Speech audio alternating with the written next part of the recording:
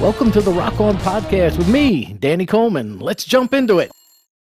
Hello, Join DeNicola. How are you, sir? Oh, I'm good. How about you? I am fantastic. It is a pleasure to speak with you because you've got some really big stuff going on now, right? You've got a new album out called The Why, or is it called This Is the Why? What? You tell us. Tell the listeners what you have going on. Actually, it's The Why Because. Okay. And it's a record that. Well, are you asking about the title or just the record in general? The record in general, because then we'll get into a little bit of your background as soon as you tell us about the record. Yeah. Well, the record came about because I started. I guess the first song that's on the record, "You're the Only One," is another song I wrote with Frankie Previtt, who I wrote songs for Dirty Dancing with, and it had been in a movie, Avenging Angelo, Sylvester Stallone, and a guy named Steve Holy sang it, and it was never released as a single or anything. It was never put out to the world. It was just in the film, and I always thought it was a really good song, and I started to demo it the way I heard it in my head,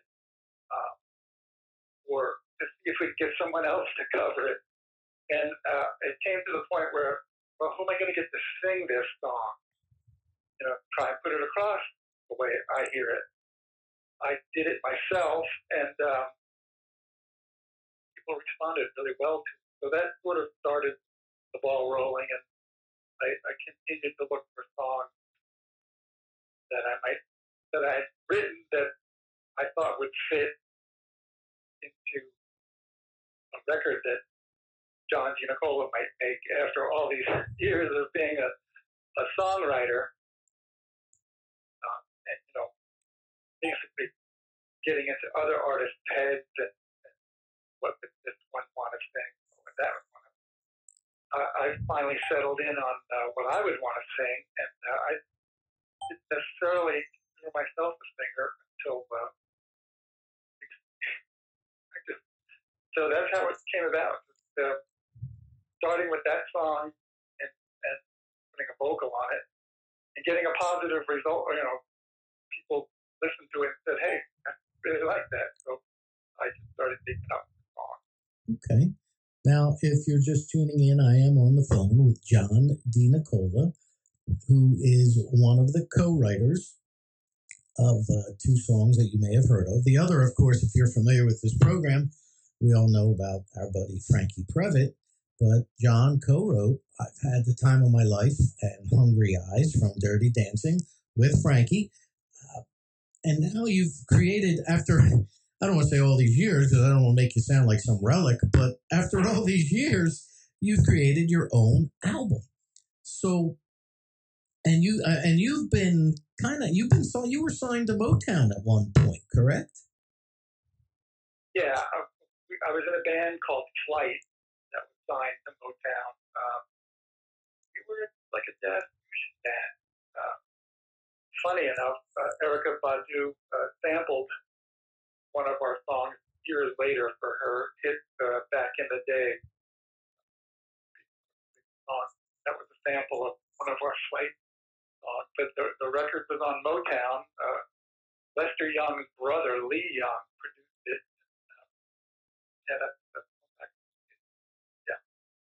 Okay. So with this album, now, is it out or when is it going to come? It's out already, correct? It's out already. In fact, my version of Hungry Eyes is number 25 this week on Billboard Adult Contemporary chart.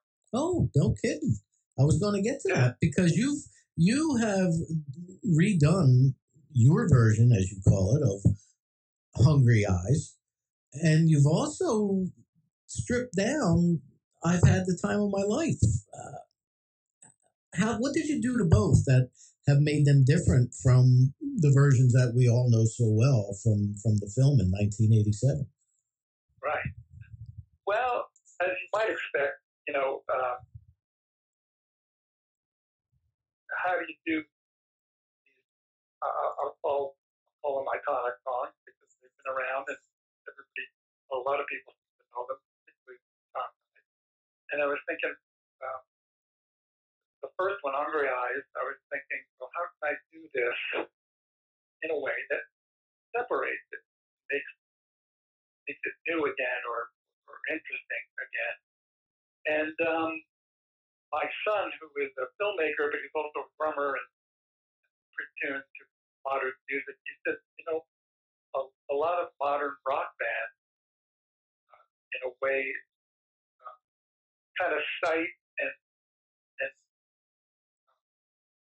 cite sort of 80s power pop as synth pop, 80s synth pop as inspiration for kind of their modern take. Say somebody like Tame Impala, like they use the same keyboard I used to write Hungry Eyes a lot.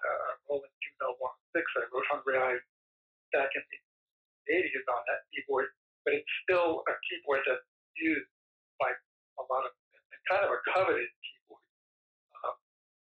And so, my son said you should just approach it like a modern indie rock band doing an 80s pop song, which was a great suggestion. In fact, he plays drums and on the track, and it's I think we succeeded in taking it in a new direction. I kind of play with the melody a little bit before it changes, and I'm thinking a lot of falsetto, so it's a sort of a different take, and obviously contemporary is taking to it, so that's good. Contemporary radio. Yeah, it's, what's old is new again, and you've got a hit all over again with it. So that's fantastic. Good for you. When you wrote that, well, on the album itself, I don't want to get ahead of myself, but on the album itself, did you play all of the instruments, except for the track you were just speaking about, the drum track? I played on just about every song. I played 89%, 90%. I always had a drummer, although one song I didn't pick on. Always had a drummer, but just about every song I would ask a certain guest to come on. I'm a bass player, but on a song I wrote with John Waite and Keith Reed and Anthony Faison, being writer of Whiter Shade of Pale. On that song, I asked Mickey Madden to play bass on. Mickey, I worked with because I produced their first record, Kara's Flowers, which went on to become Maroon 5. So I've been in touch with Mickey through the years. So certain songs I'll have, one guy play on for the heck of it. But Mickey plays bass, and actually Don Waite sang a little background on our song. And so for the most part, yeah, I'm playing keyboard, bass, guitar. I play sitar. I play marimba. I play organ. I play Wurlitzer. Just about everything on both of the songs. Okay, well, great. That definitely reduces the payroll, huh? Yeah. I have a studio up here in upstate New York and in a barn, and I'm just able to just go in there and call it a man cave and just plug in a guitar, plug the organ in, put a mic in front of the Wurlitzer, and just have at it. So it's satisfying, and I get it across the way I'm hearing it in my head. Which is the way you wrote it. Right. That was always an issue that I had with record labels and their A&R departments. They liked you enough to sign you based on what they saw from you, either in an audition or by sending somebody out to a local club and and watching you. And then when you become part of their family, when you sign the contract, yeah, we're not going to do that anymore. This is going to be how you're going to do it from now on. And we're going to change this. We're going to change that. So it's like, Right. So, happens a lot, unfortunately. Yeah. Yep. And well, so it's good that you're putting your spin on these things. Now with Hungry Eyes, you have a YouTube video. And in the video, you asked friends and family, fellow musicians, and frontline workers to send a video with a face mask on. What brought that up? Just was that to highlight the eyes and how they're supposedly the window to the soul, or was there another method of thinking? No, that's exactly it. It was actually my wife's idea, and trying to come up with a way to do a video, particularly in the pandemic era here. So there's not a lot of interplay we can do, and her suggestion was, to do just that. Let's get. I asked friends, family, and healthcare workers, whoever, to just turn their phone sideways and film themselves for 5 seconds, send it in, and it turned out great. There's so much that's conveyed when you take away the nose and the mouth, and you can see a smile from someone's eyes, and as you'll see in the video, a lot of emotion, connection, and feelings are expressed that way. So it's a way that I've had people who've seen the video said, this is just the sort of positiveness I've needed today. You just in our quest, particularly now, for some connection with each other. A lot is said through the eyes. That it is, and the eyes are the only way we can find and read your websites or social media. So how do we find you, John DeNicola? What's the best way to pick up the new album, The Why Because, and or get in touch with you? I guess probably, get it through Amazon, the normal channels, but if you go to Omad Records, OMAD Records.com, that's probably the quickest and easiest way. So get me through that also, but you can also go to JohnDeNicola.com and find the same link. My webpage, and then Omad Records. But the usual. You can go to Spotify. You'll get there. Just dial in the Why Because John Coleman will come up there. Pandora, as usual. But if you want to purchase a CD or an LP, probably the best is through OmadRecords.com. Okay. Amazon.com. And how do we spell Omad? O-M, that's Mary, A-D. Ordinary Madness, that's where it comes from. But it's O-M-A-D. Omad Records. Okay. And there is, like you said, there is a cast of characters on this disc. John Waite, Peter Lewis, Peter Lewis's daughter, Arwen, Mickey Madden from Maroon 5, Glenn Burtnick, Jersey Shore guy from Styx, Zonder Kennedy, Brian Delaney, Cassidy Ladden. You've got all kinds of guests, and it's a mix of some remakes and some original material, which is always dear to my heart. I love the new original material. So actually, 9 originals, 2 covers. Not perfect. So what are you going to in this COVID-19 climate?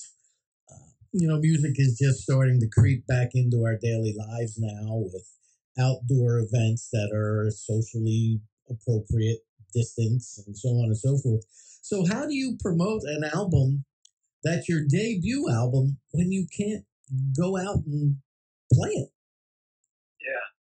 Well, we did a couple of gigs before this all kicked in New York City. But you're right, it's not easy for the younger generation. We're actively doing the Spotify, the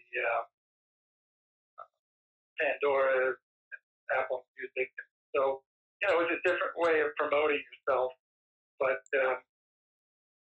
not only is it the only way right now, but for a certain generation, all they do anyway. So, people, I have my own record label, Omad Records, and it's interesting how each record, depending on the artist, what I need to sell, what I need to make. Certain artists, their people are gonna buy CDs. Other artists, it's just Spotify, and some artists will buy LP. In fact, the LPs are a little bit of an overlap between the generations, but it's that's the only game in town at the moment. Sort of streaming live streaming, and that's one of the reasons why we did the video too. Also another promotional tool to get the song out there. Oh, yeah. And we did a radio campaign doing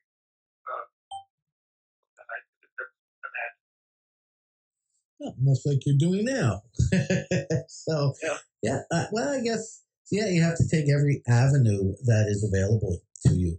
So I just have one more question before I let you go. What's next now that you've finally done this? Yeah.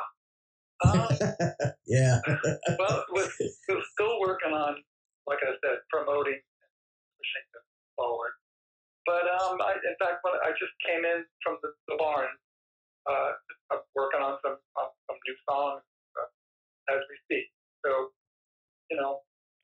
that's what I have the most fun doing.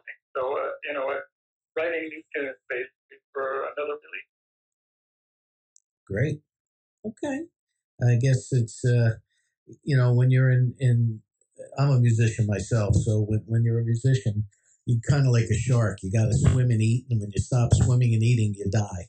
So to the end of time, I guess we will always be writing tunes and playing or practicing or even noodling, whatever it is we do to keep music flowing through our veins. True. There you go. All right, John. Well, thank you so much for taking the time to hang out with us today here on Rock On Radio. And once again, that website is? Omad Records, OMAD Records.com. Beautiful. And DeNicola is DeNicola. John DeNicola. Right. No, the Why Because. There you go. The Why Because is the record. The single, the re-release of Hungry Eyes, is moving up the Billboard charts. Thank you, John. Have a good run with it. Best of luck, and stay in touch with us, will you? Okay. Thanks so much for having me. There you go. Rock on. Thanks for listening. We've got new episodes each week. You can hear the Rock On podcast live as Rock On Radio via the links at Danny Coleman's rockonradio.com. Rock on.